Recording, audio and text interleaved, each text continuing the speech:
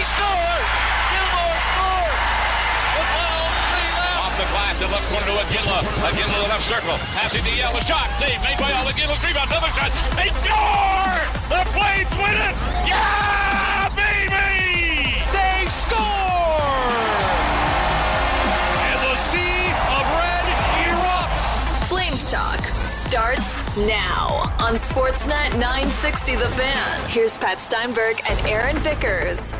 All right, let's get it going this hour. Welcome to this hour of Flames Talk, and welcome to the Scotiabank Saddledome. Steinberg and Aaron Vickers of NHL.com. It is a Thursday, October 26th, and we've got lots to get to this hour. Daily Flames Roundtable will hit on an NHL debut Thursday night.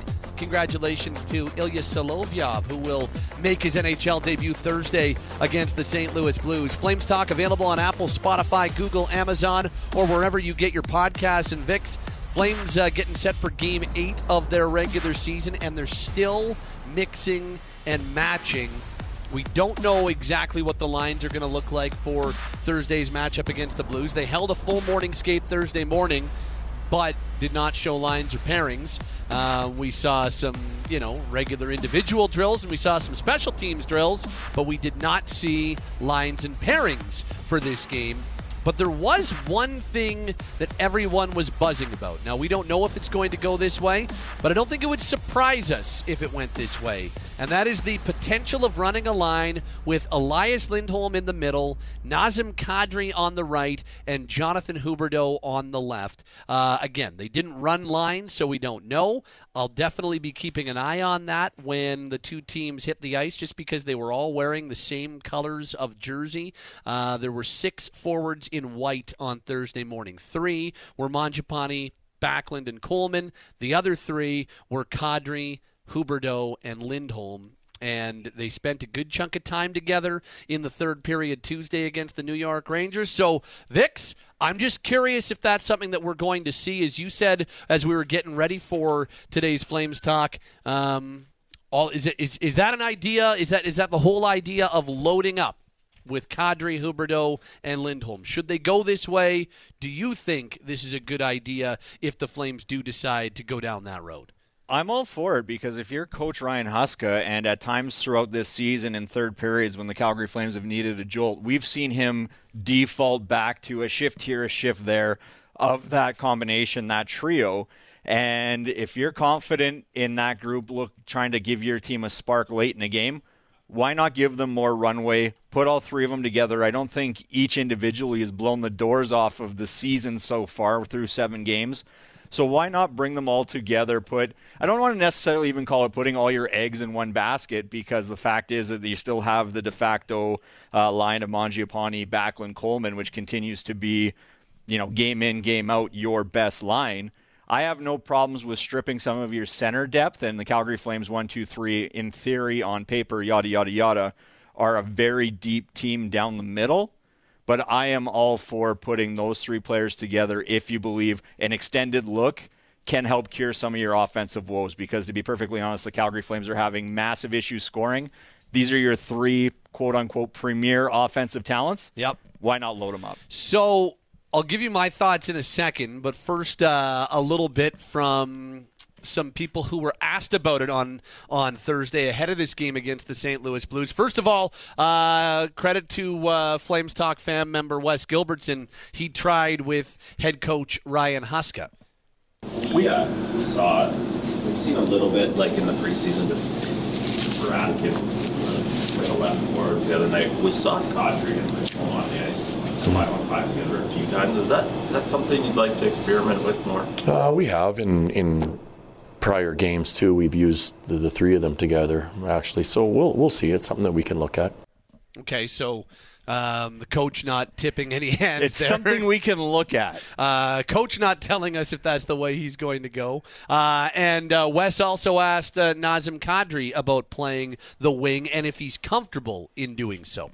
I am, yeah. I've played lots of wing throughout my career, so like I mentioned before, I mean, just try to be kind of like a Swiss Army knife and just play wherever's needed, and especially when you're playing with some great players, I think it makes it a little easier for you, and you got some smart players out on the ice with you, so for me, nothing changes. My game doesn't change, but I'm comfortable either or. So we don't know if that's the way they're going to go, but we have seen a steady dose at times this season of Ryan Huska and the Flames deciding to load up a little bit with Kadri, Huberdeau, and Lindholm on the same line. A lot of times it'll be after a penalty kill or on an icing or something like that. But offensive zone starts. Zone starts, right? But is that something we see Thursday night against the St. Louis Blues? Well, I used to be very against the idea. I used to be very anti this idea because I'll give our text line, I'll give our Flames Talk post-game callers a lot of credit. A lot of people have been bringing this up going back to like a month into last year when it became clear things were not working perfectly and there were some scoring issues with this team. And I shot it down all the time. I said, no, I don't, not like I make the decisions. No, I thought you were orchestrating it behind the scenes. Well, I am now, but not at the time. No, but in my opinion, it was I disagree because, and my reasoning was that I just felt like the strength of this team is their depth, and the strength of this team is their ability to go 1, 2, 3 down the middle with Lindholm, Backlund, and Kadri in whatever order they decide to go in, and I was really strong on that. So, I would suggest all of last year, if anybody brought that up, I would say, no, I disagree. I don't think they should do that. Well, I'll sing a different tune a year later. We're 7 games into this season. They've scored 4 times in these last 3 games. Offense remains a struggle for this team, and their big guns aren't firing right now. Huberdeau has cooled off. Kadri's had trouble picking up points. So it is hard for your depth to be a strength when your top players aren't pulling their offensive weight, aren't producing the way they need to. So you can't have depth be a strength if you don't have elite players. Like, they don't have the superstar players that other teams do, but they still have guys that are at the top of their depth chart. And when the guys at the top of this depth chart aren't putting up points, the depth just kind of becomes meh. And so if this is a way to get their top players and their biggest offensive producers going a little bit more, then yeah, for the first time, I'm all for it. I'll change my tune on that. I'll say that I don't know if I was wrong or not, but I definitely am a whole lot more. I've changed my opinion on it with what I've seen so far to start this year. That's how I would phrase it. I think that it's probably time to give something like that a shot. A lot of people had wondered maybe if you go Kadri in the middle, Lindholm on the right. Maybe it's Lindholm in the middle, Kadri on the right, which is what we saw in the third period and what we've seen a lot of times so far this season. But yeah, I'm definitely ready to give that a try, and I'm definitely ready to change my tune on that conversation. To me, that's semantics a little bit, because if the faceoff's on the left-hand side of the ice, it's going to be whoever's on their strong side. If it's on the right, it's going to be Lindholm on his backhand, so on. And when you're coming into the zone, it's not like the left winger has to come down the left side, center has to come down the middle, right guy has to come down the right side. Like, you can freelance a little bit. Now, I don't know if this is a concern per se that I have in loading up this top line, and you mentioned it a little bit, but I don't know if I necessarily love the depth down the middle near as much if you do load up that top line, particularly without Adam Ruzicka in the lineup, who, again, can go down the middle or play left side. That leaves, to me, Dubé and Sharangovich playing down the middle on your third and fourth lines. Yep. Now, having said that, you load up the top line. Your de facto second line is Mangiapane, Backlund, Coleman. We all know what that line can do when they're together. The metrics speak for themselves. Then if you're rolling out a Hunt, Dubé, Coronado situation, and I've really liked Greer, Sharangovich, Dewar together. So my concerns are a little bit alleviated when you look at what it would look like on paper, because the fact of the matter remains, Flames have only scored more than 2 goals in a game twice this season. 2 for 7. That's not going to win you a lot of games, and this might get the text line riled up a little bit, but the Calgary Flames expected goals leader this season, Nazem Kadri, 2.4. He has none. He only has 1 point in 7 games. Number 2, Jonathan Huberdeau at 2.2. So why not put your quote-unquote eggs in one basket? Try to spark your expensive players, your highest-paid players, your players that are paid to be the difference makers on your team. Put them together and see what you can get out of them. Because you're not getting much out of them right now. And I know that we've talked a lot about how not super enamored with the idea of seeing Lindholm and Kadri together again.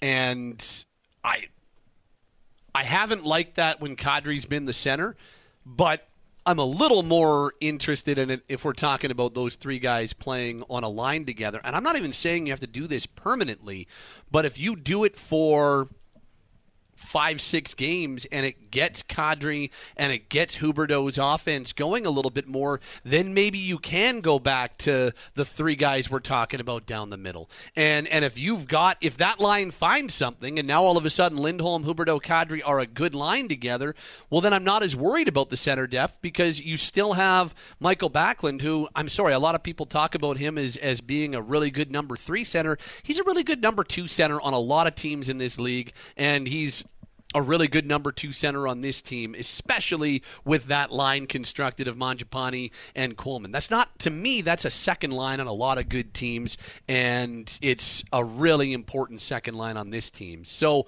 I'm not as worried about it if you load up and it works. If it doesn't work, well then I think it'll become pretty evident that you got to go away from it after a few games. But at this point, you're not scoring. It's frustration that we're talking about kind of bubbling right at the top of this whole thing. If you're going to try something, it feels like now would be a pretty good time to do it. What kind of runway would you give this experiment? Would you give it a period? Would you give it 3 games? Would you give it 5 games? And this is going to vary. Your answer is probably going to vary depending on the level of success or degree of success that they're able to accomplish. But if you go through the first 20 minutes of the game Thursday night against the St. Louis Blues and you're not seeing anything, do you abandon it? Do you go back? Are you giving it 3 games? And if you see nothing, all right, we're still going to push it to 5 games? Like, are you willing to commit to this experiment for a definitive amount of time? I mean, if they're awful, and if it doesn't work, then I'm willing to pull the chute on it very quickly. Okay. Like I'm willing to give it 2 periods and then say, no, this isn't working. If it's clearly awful. But if it's okay and the team plays a better game against St. Louis and it's a more competitive game, I'm willing to give it a few more games, even if that line in and of itself isn't perfect. If they are able to play better overall and they're not awful, then yeah, give it a little bit of time to breathe and a little time to grow. Is this putting 3 guys together that have struggled to find chemistry with really anybody else? We know Jonathan Huberdeau's bounced around the lines. Lindholm and Toffoli last year obviously had a lot of chemistry, but Toffoli's not here right now. Kadri may be a little bit tougher to gauge in terms of the second line role with some of the line mates he's had. But is this trying to fit 3 guys together that just haven't found a natural fit somewhere else? Because to me, it's 1, it kind of feels that way, but 2, again, these are the guys that are paid to produce and they haven't been producing. So why not? Like, what's the worst that could happen by putting them together? Like, we've already kind of seen the bad side of the production performance. Might as well see if you put them together, if they can spark each other out of this. I do want to play this from head coach Ryan Huska as well. When he spoke on Thursday morning, he was asked about Nazem Kadri, who has 1 point, 0 goals, 1 assist in 7 games so far this year. But the coach, pretty complimentary of what he's seeing of late from Kadri. I think Naz has to keep doing what he's doing. Like, when you look at our chances the first 7 games, he's got the most chances from all of our forwards. Like, he's around it. And even when you look at our game against New York, I thought he was our best forward. So there's a lot that Naz is doing really well. And now it's just sticking with it and make sure every day he's trying to work on his game a little bit. And he's one of those type of players that when one goes in for him or things start going, they'll come in bunches for him. So I'm not too worried about him because his work ethic has been good. And I will say that since the Columbus game, I've liked Kadri more. Now, you're the second highest paid player on the team. Looking better is good, but you still have to produce. And so 1 point in 7 games is not getting the job done. But to what you just heard from the head coach right there, at 5-on-5, Nazem Kadri leads the Flames with 11 high-danger scoring chances. He leads the team with 21 scoring chances overall, and he sits 4th in individual shot attempts. He sits 4th in individual shots. So he, especially of late, has been much more around it and much closer to breaking through. When you take into consideration all situations, Kadri leads the team with 15 slot chances or high dangers and 31 scoring chances, period. So he has been, from an individual shot placement standpoint, the most dangerous or prolific player in that regard, but he has yet to be able to finish so far this season. And I really thought he struggled and was almost a detrimental force at times in the first 3 or 4 games. But since the Columbus game, then Detroit, and even the game against New York on Tuesday, I am starting to see some signs that Kadri's game is moving in the right direction. There are some numbers that make it sound even a little bit more positive. So you just hear that from the head coach. If he can continue doing that, maybe we're not that far away from him breaking through. All of a sudden, he picks up 4 points in his next 3 games, and the conversation maybe gears down a little bit in terms of what or what not Kadri's bringing to the table. Well, yeah, you mentioned it. A lot of the underlying analytics don't spell doom and gloom for how Nazem Kadri has performed. And you laid out a few again. Money Puck has Kadri at 2.4 expected goals. That would lead the Flames. His on-ice expected goals for 56.5%. His actual 23.1. So that flip side isn't that great. And he leads the Flames with 7 giveaways. That's not great. But I finally got around, Patrick, you'll be proud of me, to exploring that NHL Edge website. And in anticipation of this conversation, I wanted to see where Nazem Kadri kind of fit in through the NHL. And he's in the 94th percentile with 8 high-danger chances on goal. The average is 3 in the league. That's at 5-on-5. Jumps to 98% when you consider all strengths. Like, there are underlying numbers that show Nazem Kadri is moving in the right direction. Just so happens that the argument is, what's an expected goal? Show me real goals. Show me real points. And he's only got 1 through 7, and he's -8, a team worst -8. So when you layer the fancy stats, the analytics underneath or on top of the actual results, one tells one story and the other tells a much different story. And those need to move.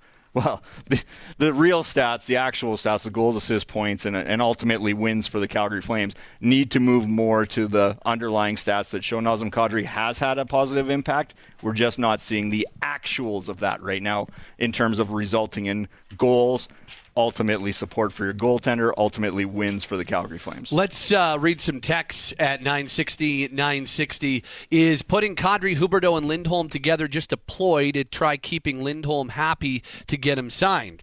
I don't think that would be the number one reason why Ryan Huska would do anything right now. He's trying to find wins. He's trying to find goals. He's trying to find chemistry. He's trying to find things that work right now. He's trying to make it so this team is a more competitive group and a more dangerous group than they have been for the last 4 or 5 games here. So I don't think that would be the reason. I think that it's a coach who's still looking to find combinations that work. And again, we don't know if it's going to go that way against the Blues. It's just something we're keeping an eye on. And definitely, I think there's at the very least reason to be talking about it as a potential for happening on this Thursday night. Well, as we were talking about potential recalls on Wednesday on Flames Talk, I was all for a recall if the situation called for it and loading up this top line. So I'm glad that this conversation has continued because I think it's worth experimenting. When the Calgary Flames had the best line in the league, it was their 3 best players. And let me preface what I'm about to say next by saying I don't think if you put Huberdeau, Lindholm, and Kadri together, you're getting the NHL's best line. But you are, in theory, putting Calgary's best 3 players together. It worked once. Every other iteration of the lineup that we've seen, both last season and this season, with the exception of Coleman, Backlund, Mangiapane, hasn't found that traction. And so this isn't necessarily a combination we've seen over longer stints. Again, we've seen it a shift here, a shift there, a couple minutes here, a couple minutes there when the Calgary Flames are looking for a spark. If you think that group can spark your team, so you put them together, why not put them together right from the drop of the opening puck? This says Kadri's not paid to get chances. He gets paid to produce. Yep. Yes, and we said that. The underlyings are great. They tell a certain story, but they also need to start turning into production. Absolutely. But all I'm saying is that the actual impact that he's making on the ice has been a little more positive the last three games or so than it was the first 3 or 4 games of the season. This says, oh Lord, poor Lindholm. Kadri and Huberdeau can only make things worse together. This says, I like the idea of loading up and finally finding an effective top line, but the bottom 6 leaves a lot to be desired now, and Kadri and Huberdeau ain't Gaudreau and Tkachuk, so I'm not expecting anything close to what the 21-22 top line did. That comes from Mike. Welcome back, Mike. It's been way too long. And I think that I don't think that it's ever going to be a situation where you find something like they had with Lindholm, Tkachuk, and Gaudreau. I don't. That was such lightning in a bottle. Perfect combination. Lightning in a bottle. I to expect a line like that is almost unrealistic. Especially with Calgary's personnel. You know, if you're talking about other teams with some higher-end names, sure. But when I'm never expecting – I don't compare anything that I see this season to what we saw that year, that's for sure. No, it was quite literally the most dominant line in the NHL where you had 2 guys over 100 points, you had 3 40-goal scorers on the same line. Like, that was – again, not to repeat the same phrase because another one doesn't pop to mind, but that was lightning in a bottle. Like, you captured exactly what you needed to with Gaudreau, Tkachuk, and Lindholm together. And that's not to say that Huberdeau, Kadri, and Lindholm, again, they're not going to combine to each individually score 40 goals and have 2 of the 3 guys go over 100 points. But the fact of the matter remains is the Calgary Flames can't score goals right now. So you put the 3 guys together that are, in theory, your 3 most potent offensive weapons, and then you wait and see what happens. Guys, I appreciate the stats may view Kadri to be not bad on a bad offensive team this year, but watch his play. This is one of those cases where the stats don't line up with what's actually happening. Well, I actually think both are true because I take a look at pretty much the whole game against Columbus, first half of the game against Detroit, and chunks of the game against New York, especially the first period against the Rangers. I'm like, geez, Kadri looks like he has been shot out of a cannon. And then maybe as things don't go Calgary's way, his effectiveness wanes a little bit, and some of what Brett's talking about becomes a little bit more apparent. So I actually think it's kind of both things are true in this regard, that he is being more impactful, but you are still, even in some of those games, seeing some of those things that can be frustrating. Yeah, no, I don't disagree. And again, you go surf, you watch what you see on the ice, and then if you go take a look at the box score, the fact remains that it's 7 games in for Nazem Kadri. It's 1 assist, and it's -8. And to a degree, that lines up largely with what we've seen. But I will agree with you, Pat, that we've seen a better trend out of Nazem Kadri of late. But at the same time, I think that Jonathan Huberdeau through the first 3 or 4 games looked really good. And now he's starting to trend the wrong way. I just think if you can get these 3 guys together and you can start rolling them into the right direction, whether it's something that they feed off each other or if it's something that just happens to click, even just like incrementally better than what they've been able to do apart, then it might be a win for the Calgary Flames. Stu says the Flames can shuffle the deck chairs as much as they want and nothing will change. The bottom line is the team does not have any bona fide scoring. It's the definition of insanity as the team looks and plays no different than last season. This from Dwayne. Nothing wrong with putting a center on the wing to get things going. With Kadri and Lindholm, they did it up with Edmonton all the time with McDavid and Leon when they needed to score. Now, different levels of players, but yes, Jay Woodcroft and Dave Tippett have both done that at times, and I mean they still do it in Edmonton when they need a boost.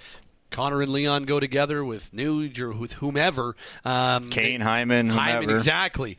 This says, I swear to God, if they actually put Kadri and Huberdeau together again, come on, it wouldn't be any more clear they both have no chemistry and don't want to play together. You can't have 2 guys who want to carry the puck up the ice like that together. You can't have a player that selfish with the puck, play with a world-class playmaker. It makes no sense at all. Huberdeau needs someone on his line that drives the net and gives him a target with the stick, not a guy who skates into the zone and directly into a defenseman causing a turnover, then sits there complaining to the ref the contact that he initiated. That's from Dylan and Revy. And Wedley with some levity. I want to see Jason Jaffrey, Chris Kalanos, and Mike Leclerc as a line.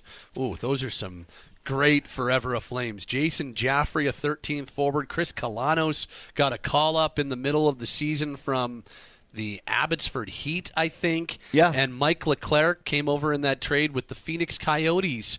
I believe it was him and Philippe Sauve came over. Phil Sauve, what a trade pull, together. Patrick. What a pull. I think that was the trade. Attaboy, Wedley.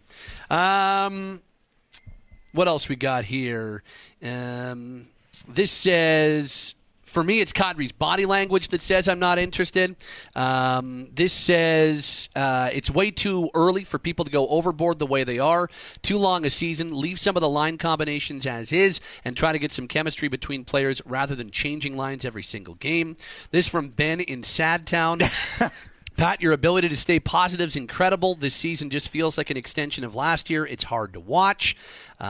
This says from Rick, it's unlikely to make any difference to put 3 non-performers on the same line. My bet is line 4 will outproduce them and 100% certain will outwork them.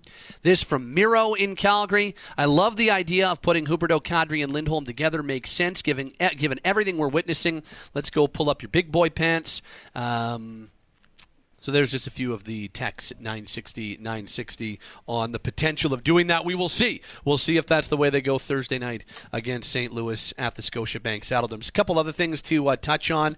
It does make you wonder what is going to need to happen for Ryan Huska to be comfortable with a set of lines. I mean, obviously, no team rolls out the same 12 every single night. No team rolls out the same top 6 for 82 games a year. But to have something that's a little bit more reminiscent of a baseball scorecard where you can just set it and forget it would be, I think, what they're looking for. Well, I know that's what they're looking for.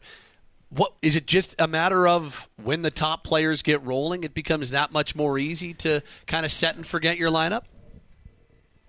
Well, I would suggest that scoring more than 2.43 goals per game, and again, they've only gone north of 2 goals twice in 7 games this season. If you're seeing the offensive production, you're probably a little bit more satisfied with just rolling them out game in, game out. The flip side, too, is you need to be a little bit better than 3.57 goals against per game. So, this isn't just a scoring issue. It's a not allowing the opposition to score as much as they can. Hey, go figure. You need to score more and you need to allow less, and that'll make the coach a little bit more happy and a little bit more satisfied. I think from a non-statistical element, you need to basically see what you're trying to send across as your message translated onto the ice. It's one thing for the coach to talk to the players, try to implement either the system, the strategy, what have you.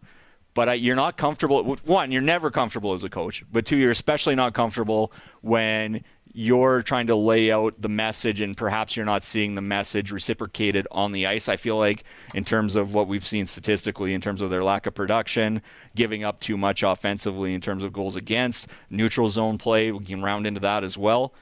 You're just not satisfied. You'll never be satisfied, but you're certainly not satisfied when you see something in your head and you're not seeing it on the ice. Adam Ruzicka, as we talked about a little bit yesterday, there was optimism on Wednesday that this was not going to be a long-term thing. The feel that just doing a little bit of sniffing around was that, optimism on the Adam Ruzicka front that it's going to be way less serious than it looked when he left the ice in the first period on Tuesday, and so happy to hear that optimism was well placed. He did take about 5 or 6 minutes of the morning skate on Thursday, took a spin, took some shots, did not stay for the whole morning skate. Wasn't quite ready to go, but he was almost, as Ryan Huska told us here in the Hot Stove Lounge when he spoke with us after skate today, said basically that, we thought he had a chance to play tonight against the Blues. Wasn't quite ready to go, but does not sound like this is going to be a long-term thing. So glad that optimism we were telling you about on Wednesday was well placed, because that's pretty They don't really have a whole lot of room for another long-term injury to a regular forward. No, they've already been bit a little bit by the injury bug. And to roll this back into the loading up the top line question, I'd feel a lot more comfortable in doing so if you have a guy like Adam Ruzicka in your lineup helping round out the bottom 6, because suddenly a line of Ruzicka, Dubé, Coronado doesn't sound something out of the realm of what you might try anyways if you're looking for a spark. So if you're able to bring in a guy that's been productive this season, you're not losing him long term, he's only going to miss a game or 2, that's huge for the Calgary Flames right now, both from a personnel standpoint and just simply from a morale standpoint, because you have been hit with so many curveballs so far, and we're only 7-8 games in. So the Flames play Thursday night against St. Louis. Then they'll practice Friday morning at the Seven Chiefs Sportsplex, and from there, they will head up to Edmonton. They will get ready for the Heritage Classic in Edmonton. They will play there against the Oilers, obviously, in the Heritage Classic on Sunday. They'll practice at 6:30 p.m. on Saturday night to get ready for the game on Sunday, which I think will be very cool. And we've got all kinds of coverage for you on Sunday for the 2023 Tim Hortons NHL Heritage Classic. We've obviously got your traditional 1-hour pregame show starting at 4 o'clock, your Flames warm-up pregame show. Derek and Mick will have the call just after 5 o'clock from Commonwealth Stadium. But before that, we've got the big show as well. Russick and Rose will be at Commonwealth Stadium as well for a special edition of the big show from 2 to 4 on Saturday afternoon. So join them then. All kinds of guests leading up to our pregame show, and the big show at the Commonwealth. The big show at the Heritage Classic is brought to you by Tuxedo Source for Sports. Come see why Calgarians continue to choose them for all things hockey. They're at 2520 Center Street North. Flames Talk is live on Calgary's hockey station, Sportsnet 960 The Fan. All right, time now for a Thursday edition of the Daily Flames Roundtable, brought to you by Mercedes-Benz Country Hills. Get the chance to drive a brand new GLC 300 with zero down for $1,099 a month. Mercedes-Benz Country Hills, minutes from the Calgary airport. I bet you that GLC 300 is just perfect for these conditions right now. You would love to be in one of those things right now for sure. It's Steinberg, Vickers, and now Derek Wills, the voice of the Flames, to complete our Daily Flames Roundtable. And gents, on Wednesday's Roundtable, we talked about recalls, but we talked about recalls in the forward ranks. But the news is good on Adam Ruzicka. That optimism we talked about on Wednesday ended up being right and ended up being well placed, as he's not going to miss a lot of time, so they don't need to go down the recall road at forward. So instead, guys, they decide to recall a defenseman. Ilya Solovyov was one of the last cuts at training camp. And Derek, Thursday against the Blues, he'll make his NHL debut against St. Louis. What do we think about Ilya Solovyov getting recalled and getting into the lineup here? Well, it's interesting because when the Flames were behind by a couple of goals on Tuesday night, they leaned on Jordan Oesterle to help get them back in the game. And I actually thought he did a really good job skating the puck up the ice, trying to get involved offensively. But the knock on him throughout his career is that he hasn't been great defensively. So for me, he's pretty much the polar opposite of Ilya Solovyov, who probably isn't going to give you much offensively, but has been really solid defensively since coming to North America, and that's certainly how he played during training camp in the preseason. I was really impressed with him. I thought that he was pushing to be one of the guys on this roster. They went with the two veteran guys in Dennis Gilbert and Jordan Oesterle, but I thought Ilya Solovyov was next in line for the Flames. So he's earned an opportunity to come up. And the Flames have struggled a little bit in the defensive zone. And as much as they have to score at the other end, they've got to keep the puck out of the net at their end as well, and they're hoping that he can help them do that. Yeah, I agree wholeheartedly, Derek. For me, he was one of those training camp standouts, one of those kids that stepped up, and we heard a lot about how there would be opportunity. It didn't quite make sense to keep him up at the start of the season for me, because he was probably that number 7 guy, and when you're 23 years old, you don't want to be sitting in the press box watching. You're much better off spending 25 minutes a night in the American Hockey League, and lo and behold, Rasmus Andersson gets a suspension. He's still out for 2 more games, and suddenly that number 7 probably elevates to a number 6, and you're right, Jordan Oesterle got an opportunity to get back into the lineup, and I didn't necessarily love some of the things I saw him. And again, you're right in the sense that as much as the Calgary Flames haven't scored, they need to focus on keeping the pucks out of the net as well. I think Solovyov helps them do that, and word around the Wranglers last season is they were really impressed with the steps that Ilya was taking, and we saw that again through training camp. And then again, we've seen that continue into the season with the Wranglers this year, where he's been one of those guys that's been reliable. And you know what? He didn't make the team, and guess what? No sulking, no pouting. Go about your business. Your opportunity is going to come. Here it is, and just listening to him talk this morning, you can't help but be excited for him and his family. I think it's interesting. I wondered about whether or not they would go down the recall road with a defenseman prior to the Ruzicka injury, and just wondered if, coming back at home, they obviously weren't going to go down the recall road for the Detroit game, which was the first game of Rasmus's suspension, just because you're far away, end of a road trip. Osterley's been with you the entire time. Just makes sense. And Osterley's a Detroit guy. It just made sense to put him into that game. You come back and you decide to go with the same six again. Wasn't necessarily bad, but maybe looking for a little bit of a change. And I thought it was interesting what Ryan Huska said in his news conference, and then Derek, even with us when we were listening to him on the coaches show for pregame on Thursday night, and hearing him talk about, this is a guy that we also like what he brings for this specific matchup against St. Louis. Mm-hmm. He's a big guy. He's a heavier guy, and so maybe that can combat and fit well with the opponent they have on their hands for Solovyov's debut. So I'm really happy for him. They've made very, very clear that they want to give young players more opportunity this year. They've made very clear that they want to be a little younger overall, and Matt Coronado is the first example of getting that opportunity. He's been an everyday player to start the season, and now there was a window to recall a player like Solovyov, and he'll get his first opportunity. I'm looking forward to seeing it. Yeah, he's got good size, so I am looking forward to seeing him as well. I had a chance to chat with him one-on-one after he was done with his fairly large media scrum this morning.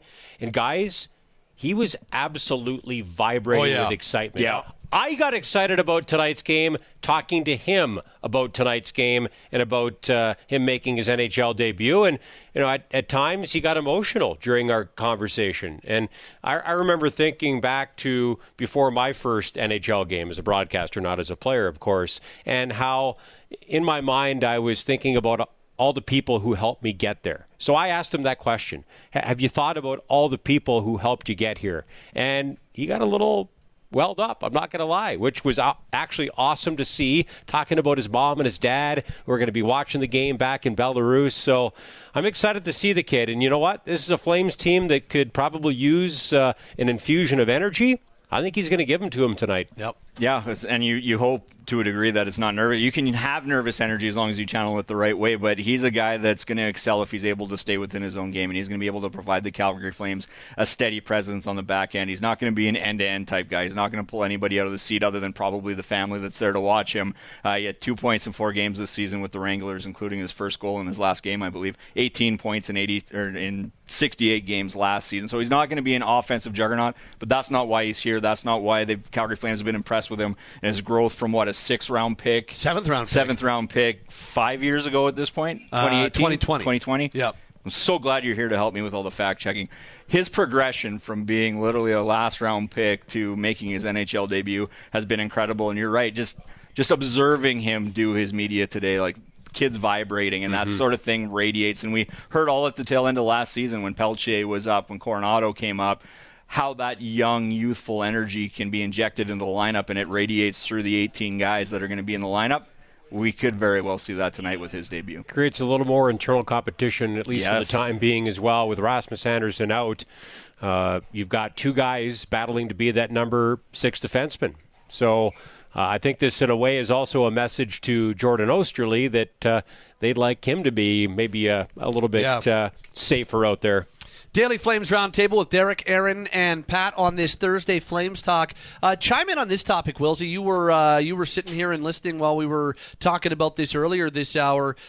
The whole idea about loading up the top line for the Flames. Nazem Kadri, Jonathan Huberdeau, Elias Lindholm. We don't know if that's what they're going to do against the Blues, but it just, based on morning skate where they did not show lines, a lot of us were wondering, are they going to do that? They went that way a good chunk of the third period Tuesday against the Rangers, and they were color coordinated in terms of their jerseys at morning skate. Everybody's kind of got their eyes raised as to whether or not that's going to end up being the case. If they do go that way, how do you feel about the theory behind it? I don't love it, to be honest. I mean, this is a Flames team without a generational player. They've got some really good players. They've got some guys who I would consider to be stars when they're right. But they don't have a generational guy.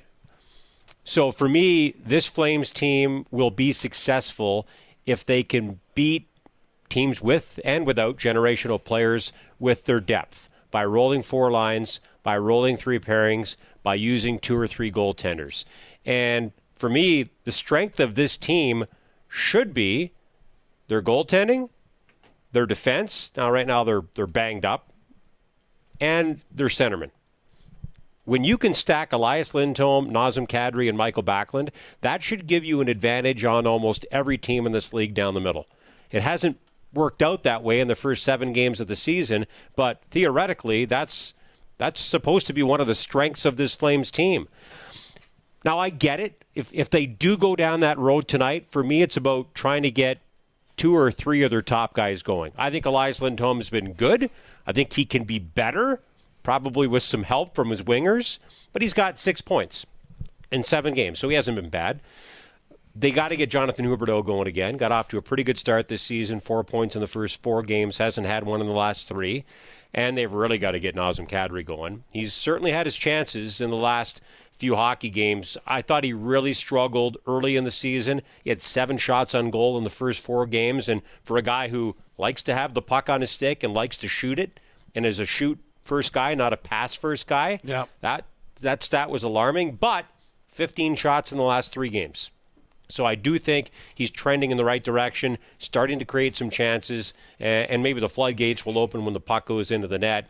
But I don't like having 2 of your top 3 centermen playing on the same line. Now, to your point earlier, Aaron, it does give you the advantage of a left-handed face-off man in Kadri and a right-handed face-off man in Lindholm being able to take draws on their strong side when they're out there together. But down the road, I still think stacking those guys up the middle, Lindholm, Kadri, and Backlund, that's the best look for the Flames, especially going up against teams like the Oilers. And I do wonder about that for Sunday and for the Heritage Classic. If McDavid doesn't play, maybe the Flames can get away with Lindholm and Kadri being on the same line. If he does, I wouldn't want them playing together. I would want to have those 3 guys to potentially go head-to-head with him and Draisaitl.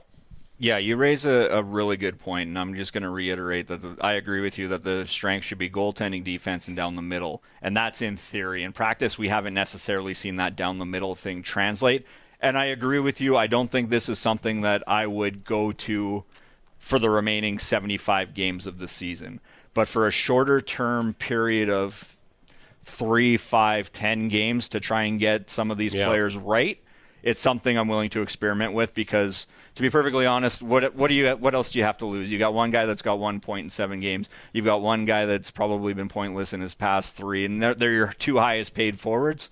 And then you layer in Elias Lindholm, who will join that group, hypothetically, if he re-signs with the Calgary Flames, as the highest paid, in that threesome of highest paid players. He'll be second. Get them going. That's your key. You have enough support underneath, I think, in the short term with the Backlund, Coleman, Mangiapane line, and even the 4th line with Greer, Sharon, Goich, Dewar, if that's where they opt to go, and then layering in a potential, if Ruzicka's healthy, Dubé, Coronado trio. I'm comfortable with that bottom 6 enough to try this experiment over a 3, 5, 10-game stretch. I've always very much subscribed to where you are, Derek, that having that depth down the middle with those 3 guys is a real nice thing to have if everybody is rolling. Mm-hmm. And right now, Kadri has been better, but the points aren't there, and the production isn't there. And as much as the chances and the shots are good, they need him to produce. They obviously need Huberdeau to produce as well, even though he's not a center. Him being the leading scorer or one of the top scorers on this team is absolutely integral. So, because their big guns aren't firing right now, it's not as much of a strength to have those guys 1, 2, 3. And you need to get all 3 of those top players in Huberdeau, Kadri, and Lindholm playing well. So all of last year, as I said earlier this hour, all of last year I was very much against them loading up. Well, here they are struggling offensively again, and for this team's depth to be a strength, they also need the guys who are at the top of the depth chart to be leading the way. And while they're not, the depth isn't anywhere near as much of a strength. So for me, I'm with Vix for a shorter period of time. If this helps get Kadri and Huberdeau more productive, then I think it's worth it. If it doesn't, well, you know that you can go away from it. And I think you'll know pretty early on if it's going to work or if it isn't going to work. But I think it's worth it to give it a try. For the first time, I'm on board with them going down this road. Yeah, and maybe you take a little bit of responsibility off of Nazem Kadri's plate by playing him on the wing. Yep. We've talked a lot about the Flames' new way of playing in the defensive zone, going from playing man-on-man to playing zone. And Ryan Huska and others have said that there's a lot on the plate of the centerman with the way they want to play. Mm-hmm. So maybe if you take a little bit of that off of Kadri's plate, it frees him up offensively a little bit. As we talked about post-game on Tuesday, guys, if your best players aren't your best players pretty consistently, it is tough to win in this parity-filled league. And if your scorers aren't scoring, it's tough to win. It's tough to score enough goals to win in this league. And I'll leave you with this very interesting stat.